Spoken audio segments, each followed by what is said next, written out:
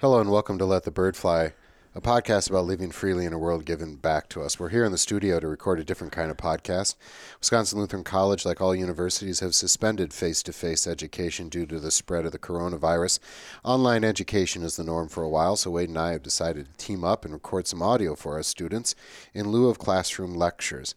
It's not ideal, but we think our discussions will be better than hastily made videos in which students have to look at our ugly mugs as we drone on without the benefit of a live audience. Ugly mugs. It's plural there, it's mine too.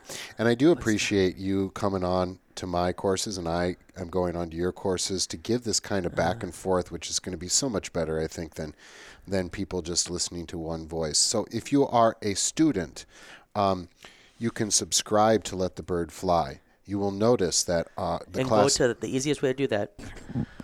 Go to letthebirdfly.com, do subscribe, and it will say to podcast, and it will list all the different podcatchers you can use, and then just find the one that you think is going to be easiest for you to use and subscribe in that. And we'll be sending you emails and stuff like this, but you do have to listen to these, and these are going to be in lieu of the lectures, and we hope that by teaming up here, it'll be a little bit more entertaining. They're going to be called COVID-19 Online Learning. Like I said, you can subscribe to that. To our subscribers already, we're glad that you're still listening. Thank you. We hope this will be beneficial to you and kind of insight in how do we do things at WLC. We do apologize that you're getting all of a sudden like information instead of twice a week, like, I don't know. It was like 4 9 times a day. yesterday. Yeah. So you can adjust that, but please don't unsubscribe because that's important for podcasts that we are. Just set it to only download the most recent or to not download. Yep. We will. I threw 9 at you yesterday. I apologize. I was on a producing binge. Yeah. We're going to space them out more as we're going. Yeah. The point of this week, there'll be so many this week, just to get Mike to get the student stuff for the next 2 weeks, because some of the students are going to have to work at their own pace to a certain extent, depending on where they've landed now and what they're doing. So that will slow down, I promise you. All right. So this is Introduction to Scripture. So basic freshman, first class in well, they're theology. Not basic freshmen. It's a basic class. Some of them are basic. They're wonderful. No, they're not they're basic. fantastic. Because I think basic's a put down now amongst the kids. And by the way, it's a good freshman class. I've enjoyed it. My one-time really good group is freshman good class. too. Yeah. So we're very happy, and it's a fun semester, but we go through the whole Scripture in one semester, so it's 100 miles per hour. And so they have to do a lot of reading, and the lectures really kind of are just, let's highlight some things. Think about this in a different way and try to make those alive. So we can't touch on everything that Jesus said and did, obviously, but we're going to do our best. So today, the lesson for Theology 105, Introduction to Scripture, is the life of Christ. And what I mean by that is we've gone through the nativity of Christ, the visit of the Magi, and now we're going to get to his baptism, temptation, his first miracles, preaching at Nazareth. We'll see how far we can get. If you're in the church world, especially the Lutheran and Roman Catholic Church world, think the season of Epiphany. Jesus is being unveiled here in some of the main stories. Next time we'll talk about the lesson is the teachings of Christ. So we'll talk about the Sermon on the Mount, some parables and stuff like that. So that's how I divided that up today. So let's talk the baptism of Christ. At first glance, you got John the Baptist out in the Jordan River, and Jesus comes out.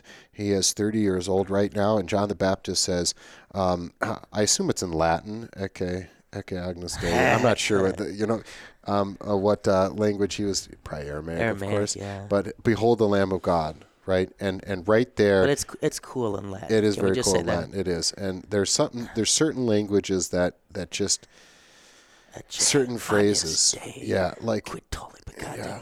But then there's some things that are good in German, some things that are good in Greek, some things that are actually good in like French or English too, you know? You know what's good in English? Rock and roll. Oh, what's up? Remember that? That was good in English. You know, this is something to think about. So, rock and roll really is an English thing, comes from jazz too. So you're talking about American English. Well, American English. Don't give it to the Brits. American English, but the Beatles, rock and roll has been, and Led Zeppelin, and some of the greatest. It's very hard to do rock and roll in a different language. Have you ever thought about that? Now, I know what you're thinking about 99 Red Balloons and stuff like that, but that was English I don't even know too. What that is. What is that? There's some German in that one, I think. Oh, that's the dun-da-dun. Yeah, yeah. That's pop, though. That's not rock, isn't it? Well, popular music, rock and roll kind of stuff like that, even when somebody like from a different culture sings it in English. They sing it with an American accent. There's something about this music is tied to American culture. What was fun was when Trish and I were on our honeymoon in Germany, because I'm a romantic, so I took her to the Lutherlands for our honeymoon. But we would go to a bunch of like Irish pubs, in Germany, because it's humorous to me. Yes. I don't know. I just thought it was funny. But you know what? Whenever there was karaoke in one of these Irish pubs, you know what the Germans almost always sang? Is it John Denver, who's the West Virginia? But they can't say West, so it'd be like West Virginia. And it was so hard. Trisha would tell me not to like crack up, because it would make it seem like I thought they weren't singing well. Right. They were singing well. It just, a German singing John Denver in an Irish pub in Germany, like in Berlin. Right. It just made me so happy. I'm telling you, English is the only language that can really do rock and roll. There's something about that. We got to get Dr. Zima on and ask him that question. But the Germans and the Scandinavians, they can do metal pretty well. True. They're pretty. This sounds like a whole episode. But we need to keep moving. You know who raps decently? The Flemish. Really, there's also a large French rap scene going on too. Yeah, there's Isegem, where I have relatives from in Belgium, produced a rap group, and I was listening, and they had some bars. All right. Fire bars, I think the kids say. Fire bars. So John the Baptist says in Latin, Ecce Agnes Dei, behold the Lamb of God who takes away the sin of the world. And we've talked about John the Baptist being this Old Testament character, right? He's pointing ahead to Christ. The whole thing's about Christ, and here he comes. And John is baptizing out in the Jordan River, which my students know, many stories that surround the Jordan River. And people always picture this, like, it's where Jesus baptized. Jordan River must be like this beautiful, like flowing, blue, clean, lovely river. It's those of you from Michigan, think the Rouge or the Saginaw. Yeah. It's brownish water. It's So they're in the valley here, and John's doing this baptism, which would not have, just think baptism cleansing. This is not unusual for the ancient world. It's not unusual for the Israelite culture that you would have these ceremonial washings, and it wouldn't be totally unusual that you got not a rogue guy, but you got somebody out there who is spiritual and going through this. But this was a baptism of repentance, preparing for Jesus to come. His preaching and his baptism was saying, here comes the one who's actually going to do it. But then we have this just strange thing where Jesus wants to get baptized. And so to receive a sinner's baptism. Yeah. Because if this is a baptism of repentance, it's a baptism for sinners. And John is right away says, why should I baptize? You should be baptizing me because I'm the sinner and you're not the sinner. And Jesus, of course, doesn't give us a good answer at all. He just says we need to do this to fulfill all righteousness. Well, what in the world does that mean? I like to think about it this way, that Jesus is putting himself in the place of sinners. We may even go so far as Luther did in one of his hymns to say, and in the flood prayer in the baptismal order, saying this is Jesus sanctifying the waters of baptism. This may get me in trouble, but I'll go so far as the imagery is there is that the water's a conduit, like Jesus is OxyClean, right? You go into the waters of baptism, you're dirty socks. You come out clean. Why? Because Jesus went in there with his righteousness. There's an exchange that goes on there. So I can't prove that beyond a shadow of a doubt, but I think that's the imagery that's going on. I would also say that there's a string of water spirit washing sort of stories that start all the way at the beginning of Genesis and then are going to end up in Christian baptism. So we know God's word creates something out of nothing. We know in the beginning God said, let there be light, and there was light. But what was there when he was speaking? There was the Spirit hovering over the waters, right? So you have the word of God being spoken, you have the Spirit, and you have water. This is how he created something out of nothing. We don't want to push that too far. But then we have the cleansing by the flood in Noah. We have the Israelites. Which, by the way, baptism of our Lord, Noah, and the floodwaters, one of the best parts about the Luther's baptismal service and what's an occasional services for Christian worship. is the connection he makes in the Flutgebet, the flood prayer. Absolutely.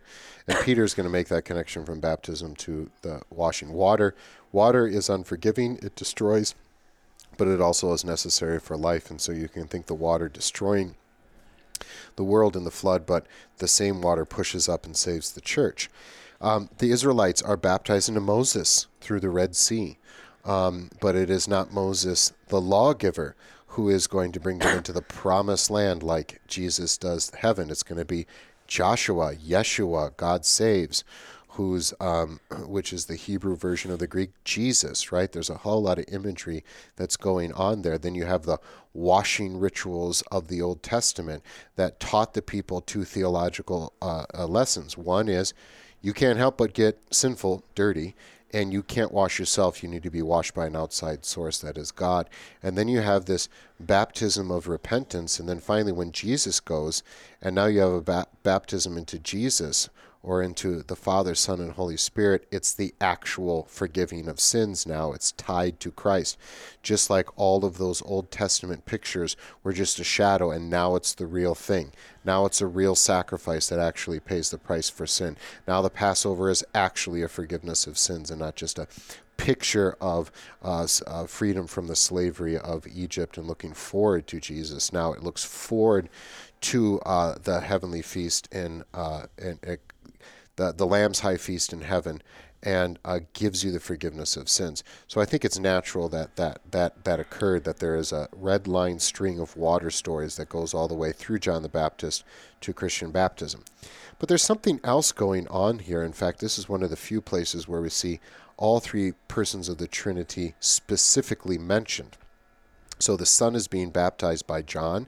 You have the Holy Spirit descending like a dove, and you have the Father bellowing, "This is my Son." And we often think about this, although I don't know if this was an ancient way to look at baptism, but it was maybe something that developed a little bit later, not that it was wrong, but that this is the inauguration into Jesus and his ministry. So he's 30 years old. We're going to have a 3-year ministry before he dies. And the age 30 was kind of that's when you became a leader. You became a man or a woman at 13, and you became a leader at 30. David was crowned, finally took over at 30 years old. When did you become at 42, just out of curiosity? You become fat. Oh, man. Become fat. Is that? That's us. That's us. That's true, though. Yeah. Can't really argue it. Yeah. Balding. You're not balding. I'm going thin, man. Really? I am really going thin. Like, if I would shave my head like you, it'd be the same. Huh. Yeah. Maybe I should grow mine out, see if I can. There you go. It's not pretty. Anyway, so we can think about this as Jesus being inaugurated. So think the presidential inauguration. The person's already been elected, but this is when they are going to go into the office. And what we mean by office there is not the Oval Office of the President of the United States, but the position of the presidency of the United States. And so in the office of Christ, and remember Christ is a title, not his last name. Christ is this Messiah. He's the one who's been promised, and it's an office. And we talk about that as a threefold office: prophet, priest, and king. And so we may talk about it as a commissioning as prophet. We may talk about him as a coronation as king, and as an ordination as priest. And we'll talk about prophet, priest, and king in Unit 4 when we get to Hebrews. But this is inaugurating Jesus' ministry, and he has the backing of both the Holy Spirit and the Father. So this is John the Baptist. He is the one who gets to have the honor of inaugurating Jesus into his ministry. He has been preparing with his baptism, but also his preaching. And his preaching is quite fiery at this point, right? Maybe you want to expand on that a little bit. The brood of vipers and the threshing floor and all this kind of stuff. What is John the Baptist saying to these? Because there are people like of the groups of the Pharisees are coming out and they're going, we got to figure out this John guy. He's very popular. How would you describe John's preaching? Can I backtrack just Sure. a little bit? You know what I did that I don't usually do that you should be impressed with me for? I patiently waited to say what I wanted to say. So I kind of let you go. Gold star. Luther. This is from Luther's Works, Volume 58, A Sermon for the Baptism of Our Lord. So he's talking about Matthew chapter 3, and he says he sets up this nice comparison. He says the Pharisees and the scribes who were full of sin and condemnation deny that they have any sin. And yet Jesus comes forward and he says, here John gets a sinner who has no sin so far as his own person is concerned, and yet he is the greatest sinner who has and bears the sin of the world. And so just that emphasize that Luther recognizes that the text brings out, Christ becomes the greatest sinner of the world. Now, this does not mean that Christ himself commits sin. He's the spotless lamb who goes forth. He's innocently convicted. But he does, in a very real way, become us, right? And so in the baptism of our Lord, we see him taking all those sins that we're so reticent to confess, right? We're so reticent to own up to. And he says, for Pete's sake, and he puts them in the waters of baptism. He takes them upon himself. And notice there this comparison that gets up too. The Pharisees and scribes who are full of sin and condemnation, right? But also notice they are also quick to condemn. And Christ takes our sins and becomes the greatest sinner precisely because he does not want to condemn us. So that we can say with Paul in Romans 8:1, there is now no condemnation for those who are in the law. So this idea of what we see there when Jesus says to fulfill all righteousness, we see Christ willing to become the greatest sinner. So this is in a way, like on the cross, Jesus taking our sins upon himself to put them down in the water of baptism.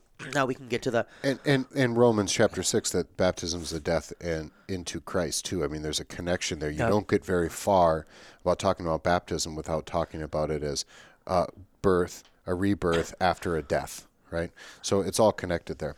And we could talk more about the relationship between Jesus' baptism and John's, but we need not. Your question to me was his fiery preaching. Oh, yeah. And I think what we see in John is he's preparing the way for the Lamb of God who takes away the sin of the world. He's preparing the way for the good news to be proclaimed. And what does that? Well, the law does that. And how does the law do that? It does it in its theological use. We can talk about the three uses of the law, but it's just as helpful to talk about the two uses of the law. We can talk about the political use of the law, which is largely curb, right? Don't jaywalk or you get a ticket. Don't gather with more than 50 people or you get, I don't know, what's the punishment for that, a fine? I heard that, yeah, there's a fine, like well, $250, but then it could be 30 days in jail. So. Yeah, so I don't want that, and so I don't do that. But the theological use is the condemning use, the killing use, the revealing use of our sin. And so John comes, and as he's preparing the way, he comes and preaches a harsh and a blunt law. You brood of vipers. But notice what that law does. In some, it strikes a very real cognizance of their sin, so that the soldier says, "How then should I live, right, a repentant life in this task?" So that those with other vocations ask the same question. And so it makes sense that as we prepare for the good news of Jesus Christ, John would come to unmask all the facades, the superficialities that we use to kind of become whitewashed walls or glasses that are clean on the outside but not the inside, to lay bare the problem, so that when he says, "Behold the Lamb of God who takes away the sin of the world," we recognize that's what I need. Absolutely, that's well put. We got to keep moving here. Right after Jesus is baptized, the next story, main story that we're going to hear in Matthew and Luke is Jesus goes out into the wilderness and he's going to be tempted by the devil. And the way I like to frame this story is this. Remember the Israelites who came out of Egypt and then wandered in the wilderness for 40 years, and they grumbled and they complained. They were tempted with testing God. They were tempted with food. They were tempted with power, all of these kinds of things. Jesus is down in Egypt, fleeing Herod's rage. He comes back about 30, maybe 28, 29, 30 years later. He finds himself in the same exact wilderness as his forefathers, and he is tempted in similar ways. He's tempted with bread. The devil goes out there, and by the way, he's out there not 40 years, but for 40 days. And he's tempted with with bread. He hasn't eaten. He's fasted for 40 days. And so then he's tempted, and with turning, the devil says, why don't you turn rocks into bread? And Jesus says, I only need the word of God, right? I don't need to do that. So they were tempted. They were given food, the Israelites, and they still complained, right? The devil shows him all the countries of the world and says, I will give this to you if you bow down to me, right? To worship a different God, but Jesus does not fall into that temptation. The devil takes him to the pinnacle of the temple, the high point of this most majestic building on top of this Mount Zion, and he says, jump down. Don't you know that the angels will come and get you? And he quotes scripture in all of these temptations. He twists his scripture and says, it's been told that the Holy One will not, let his foot hit against a rock. And Jesus, you know why I would says, have been a bad Messiah, Mike? Well, we don't have enough time for that. Because he would have really gotten under my skin there. Like, I don't like when people are like trash talking me, and I probably would have got mad. I'm like, fine. I'll punch him. You don't think I can jump off? Yeah, that's right. I'll jump off. He would have baited you, and you would have. I would have been baited so easy. But Jesus says you should not test the Lord your God, and so he uses scripture versus scripture, the misuse of scripture there, and then he is exhausted because he is still 100% true man. The angels come to attend him, and I think one of the main points is to say, look how Israel went out there and failed miserably. Now look how Jesus goes out there and he succeeds. And so when we are going out into our wilderness until we cross Jordan like the Israelites into our promised land of heaven, we're going to fail. This is our 40 years of trial and tribulation, and we're going to fail quite a bit and have already. But our righteousness comes not by law, we following the law, but a righteousness by faith. And Jesus did it in our place. Jesus is the perfect Israel that did not fall into temptation, but proved that he could do it. And so this is about Jesus replacing us and the temptation of Jesus. One of my favorite stories, I think an underrated story, is also from Luke chapter 4, and that's preaching at Nazareth. So Jesus grew up in Nazareth, a small town. He's the carpenter's son, and he's become a rabbi. He's become becoming famous, and he goes home and he is going to preach, right? And this is very difficult for a prophet because it's been said that the prophet's never welcomed in his hometown, and this is going to be true. And when he gets up and he preaches at the synagogue on our Saturday morning, he reads from Isaiah's scroll and talks about the year of Jubilee and how there's going to be great things that happen and the blind will see. It's talking about the Messiah coming. And then he dramatically, which seems to be the rubric, the liturgy of the synagogue service, he rolls up the scroll and hands it to the attendant, and then he sits down. They would have sat down to preach, and he preaches, and it's the best sermon. He says, today, I'm just again writing another devotion about that word today for later this month for WLC. Today is the day, and when he said today, he said, "I'm the Messiah. It's right before you. This is happening today," and that's powerful for us to think about Jesus preaching to us. Jesus has already come and done his thing, and we have, even though we're not yet in heaven, we have been given this. We are in the already but the not yet, as we've talked about many times. And so that today is still a word for me. Today, Jesus says, today I am your Savior. And at first, the crowd are like, wow, this guy is a fantastic preacher. How could he not be? He's the Messiah. And they're wondering, and it seems maybe they even accept him. But then he says something, and this is so true about humanity. He says something that gets under their skin. He says that many Jewish people are going to reject the Messiah and that he's going to go to the Gentiles. And notice, like, he's claiming to be God, and they're like, that's pretty cool.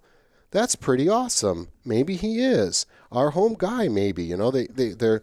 I don't know that they put two and two together just yet, but he's claiming some pretty powerful things here, and they're like, wow. But do not insult my town, my people. Do not say that those Gentiles are better than us, right? It's kind of like somebody comes to like Ohio State, Michigan game, and the guy says something fantastic, like just, I cured cancer. And they're like, that is awesome. And then he's like, He's like, well, I'm a Michigan Buckeyes. grad, and I'll go Buckeyes. And they're like, we don't care if you kill cancer. We're going to run him over, right? Yeah. You know, we're overtaken by these Cancer emotions. wasn't so bad anyway. Right. You know, I would rather die of cancer than have somebody switch sides. So it's just one of those things that our emotions take us over. So they're going to throw him off a cliff. They're so ticked off at him. And yet he walks through the crowd, and I take that as a miracle that he walked through the crowd. How could they not trust him now? But that's how dark hearts work. We will ignore the empirical evidence. We will turn ourselves away from God, even our own hometown prophet. We got maybe about 10 minutes left, and I never get through all these stories. Obviously, there's no time we do, and so we kind of pick and choose which one you want to talk about. I like how you do this, though, Mike. You tie a lot together. And we try to put it together, at least the main ones, you know, and that kind of thing. So You have a very, thoughtful thread through your classes. Well, My classes are more like, I have a point I want to make, and I kind of start to make it. Talking about dolphins. Then I end up talking about dolphins, or if an alligator could beat a bear. Right. And then I usually have some decent theological points. Like afterwards, I'm like, man, those were some good points. But then a student will, bring up the dolphins again. Right. And we end up on that. So I'm very impressed with this. You get distracted very easily. Yeah. Let's just say that. Tangents are my thing. That's right. And that's some of the best learning happens in those tangents. So sometimes. But in 105, man, you got to keep pace. You got to keep going. We got the whole Bible to go through. Sometimes right?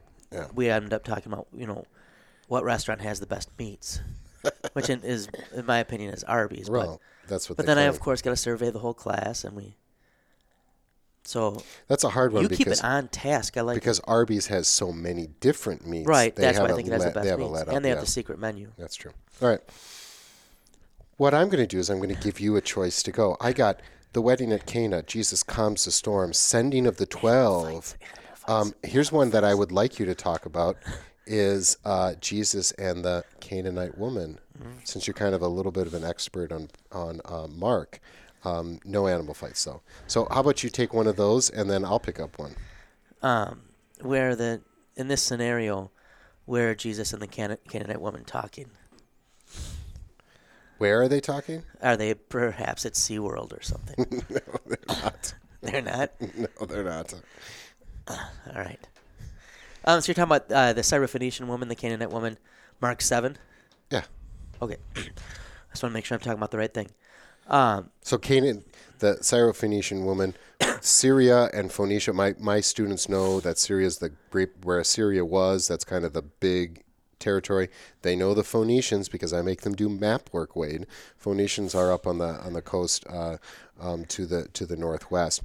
But sometimes she's called the Canaanite woman, Canaanite kind of an overall tribes that aren't Jewish. Okay, go ahead. Just making sure we're talking about the same thing for those who are following along. So Mark 5 and Mark 7 are important chapters to understand his gospel. And one of the fun things about Mark 5 and Mark 7 is the people that Jesus is coming into contact with. I like to point out to my students how often in Mark Jesus is dealing with unclean people or non-Jewish people or women or public sinners, right? Manifest sinners or demoniacs. And so we get in Mark 7, Jesus encountering a woman who is a Canaanite or Syrophoenician, so a non-Jew woman. And keep in mind, at this time, both of those things, being a Syrophoenician or Canaanite and a woman, were knocks against you so far as being involved in public discourse and really having face time with a rabbi, right? That you, a public teaching figure. Whom Jesus is considered right now, yeah. This wasn't a good recipe for having some face-to-face discussion with him. But we have this woman who had a little daughter who had an unclean spirit. She hears about Jesus, and she comes and falls at his feet. This is a humble approach that she makes. Keep in mind in Greek, right, one of the words for worship is to fall with your face on the ground. And she falls at his feet, and she begs him to cast the demon out of her daughter. And Jesus here makes what seems to be a very harsh reply. I can't remember what audio session you were talking about yesterday, Mike, where you said sometimes Jesus just seems mean. Yeah, don't follow. Don't do what Jesus does in a lot of circumstances. Yeah, he just seems kind of mean. And so he says to her, "Let the little children be fed first, and the little children here being the Jews, for it is not right to take the children's bread and throw it to the dogs." And so this seems to be that he's dismissing her as a Gentile. He doesn't have time call for her. women dogs. Yeah, that's a bad general well, rule of thumb. And the thing is, too, keep in mind here, dogs, in America, a lot of us have dogs as pets, right? Dogs are not viewed the same way that they were viewed at this time and in this place, and still in many places in the Middle East today. You know, our dogs, we go home, and Shotzi's excited to see me, and maybe she licks my face, which my wife thinks is disgusting. It is. Maybe I lick her face. That's also disgusting. And we're just happy to see each other, right? This in the Mideast at this time, dogs were unclean animals. To call someone a pig or a dog was really bad. To call them a pig dog was exceptionally bad. These were not complimentary terms, so this is even more offensive out of the Savior's mouth. But she does what Jesus wants us to do. And this is one big lesson on what faith does. She catches Jesus in his words, which is where Jesus wants to be caught. We just recorded on the third article for my Theology 110 class for listeners who are just listening along for fun. You may want to listen to that one. But she catches him in his words, and she says, "Okay, I'll be your dog if it means I get the crumbs." Right? "Yes, Lord, yet even the dogs under the table eat the crumbs." And he says, "For this statement you may go your way. The demon has left your daughter." And notice, Jesus doesn't have to go and put on a show and have a healing hanky and a light show and do the, padow thing or whatever. She's healed with Jesus' word. But this catching of Jesus in his word, this humility of faith that says, even the crumbs from you are better than anything that the world has. And this, she so trusts in his mercy and graciousness that even though it seems that he has insulted her, she sees in him something more, which is something that we as Christians are sometimes called to do as well. We have to believe against ourselves in the grace and mercy of God. Under the cross, sometimes our experience seems anything but indicative of a God loving us and providing for us. And it's faith against unbelief. We hold God to his word. We pray the Lord's Prayer, where Jesus puts imperatives in our mouth that hold God to his word. And so I think a marvelous lesson. He's pulling it out of her, right? I mean, he's pulling this confession that came from faith. And you're allowed to kind of shake your fist at God and say, you promised, right? Right. You David promised. does it in the Psalms. Yeah. We do it all the time. And when we talk about prayer, we'll talk about that quite a bit later in our semester. I'd like to maybe do the two things real quick: the wedding at Cana and the sending of the 12. Oh, I thought the second one was going to be an animal fight. No, the wedding at Cana. So Jesus goes to this wedding, and a wedding would have been, especially if someone's wealthy, like a multi-day kind of deal. And this wedding, there is a master of ceremonies who is going to make sure that the wine flows, that the food is served, and everything goes smoothly. But ultimately, it was the groom and his family's responsibility to have enough wine and food and stuff like that. It was the groom's responsibility. And this wasn't just wine like an open bar at a wedding today. Wine was a staple. Right. Sometimes you couldn't drink the water or that much of the water. So the kids are even drinking wine. Right. But this is not like Mad Dog. Right. Like back in the day. I don't know if they still make Mad Dog. But, I have no idea. But I think that was like one of the drinks of choice for rebellious high schoolers. But don't do that. No, Yes. don't drink Mad Dog. But this would have been often watered down wine too. So the master of the ceremony is kind of clueless in this scene, but the servants start to realize that the wine's going to run out. This is like social faux pas. This is going to be embarrassing. Everything. And Mary is there, the mother of Jesus, and she notices what's going on, and so she bugs her, her divine son. You got to do something about this. You got to fix this up. And Jesus is saying, it's not my time yet, right? But he does take these large jars of water that would have been used for ceremonial washing, so gallons and gallons of water, and he turns them into wine, and he saves the day. And so he performs his first miracle, and the disciples put their faith in him. Yay, we go home. Can I tell you a quick story about a buddy? Sure, and So then he I'm was- going to come back to that. He was a to the Christian, punchline. but he was at a large public university, and they were drinking in the dorm, which I'm not endorsing. Wait, Sure. no, the friend wasn't a Christian. The RA was a Christian, and so they knew the RA was a Christian, whatever. My buddy was not a Christian, but he thought this was a funny thing that they did. So they were drinking whatever, and and they're not supposed to do. right, and so they come down. The RA comes down to bust them, and my buddy said, "You're not going to believe this, man. 5 minutes ago, this was water."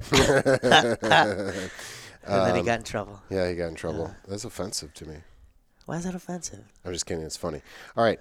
But I think the point of the story is not just that Jesus performed a miracle. He's going to perform other miracles. I think he bails the groom out. And if you notice, the master of the ceremony, when he tastes the new wine that's coming out, he goes to the groom and says, hey, most guys are, they have cheap wine first, or good wine first, and then bring out the cheap wine later when everybody's had too much to drink. They don't know the difference. And he says, but you are a man among men. You bring out the choicest wine last, which of course is going to be the best wine because Jesus made it, right? And at least at first, the groom gets credit, even though he was too lazy or too cheap to make sure that there was enough wine. Jesus bails him out. Yeah. And so I think it's another lesson of... It's like you were serving Budweiser, and then now it's Guinness or something like, or Yeah. Gambrinus or Pilsner or Quell and stuff like Yeah. that. This will be our last alcohol reference. No, I have one more. Just let one me say more it. for our freshmen. So I shouldn't be saying this to freshmen. All right. I'm just telling Mike about this because I know he knows about Mad Dog. Guess who makes Mad Dog wine? I don't know. The MD for Mad Dog comes from the maker. Its name. What do most churches use for communion wine? Oh, Mogan David. Are you serious? Mogan David makes Mad Dog 2020. Oh, my goodness. All right. Last alcohol reference for our freshmen. It's a part of the Bible. We can't get away from it. So, but I think the point is that Jesus bails out the groom, and for us, he bails us out, right? He does what we could not do. He is perfect when we're not perfect. And the other thing about the miracles, too, that we should say is Jesus doesn't want to be known as a miracle worker. Very often he says, don't tell anybody that you saw this. And we talked about Mark's Gospel. The Messianic secret is a theme of Mark's Gospel. He wants to be known, first of all, as the guy who's going to go to the cross, right? But he also wants to deal with us with words. Take me at my word is a phrase that we use in 105 all the time, describing what God is saying to us in the Old Testament specifically. All right. Sending to the 12, kind of an underrated story, I think. So the 12 are going to be sent out to preach. They are not ready. And yet they are ready because they have put their faith, we have told, in Christ. But they are certainly not going to be seasoned preachers or anything like that. And he goes out and Jesus sends out the 12, and he gives them instructions. Don't take a whole lot, you'll be provided for by the people. They're going to be appreciative that you come and bring good news of the Messiah, the Savior who has actually arrived. He says, if people, are going to reject you, shake the dirt off your sandals and leave their town. We have no time right now for throwing pearls before swine kind of thing. But then when they come back, I think this is where Jesus says, and I saw Satan fall like lightning from heaven. And this great picture that we see in Revelation of this great cosmic battle between Christ and Jesus and the devil, and it's already done, and yet it's still going on, kind of thing. It's sort of we can't really put a time structure on it, but notice that he's amazed that the devil is defeated, being thrown down. He's been thrown. If it's like a WWE match, he's been thrown out of the ring. Why? Because someone spoke. Because someone preached. And there was miracles involved in this too, but someone preached. And so when you hear preaching, when you hear the words of absolution, the devil is getting socked in the face. He's being thrown down from this great cosmic battle. He's being defeated. It's the word of God. One little word can fell him, as Martin Luther wrote in his most famous hymn, A Mighty Fortress is Our God, right? That's a powerful picture. And I think that's kind of an underrated story from the Gospels. Jesus calms a storm. He is true God over nature.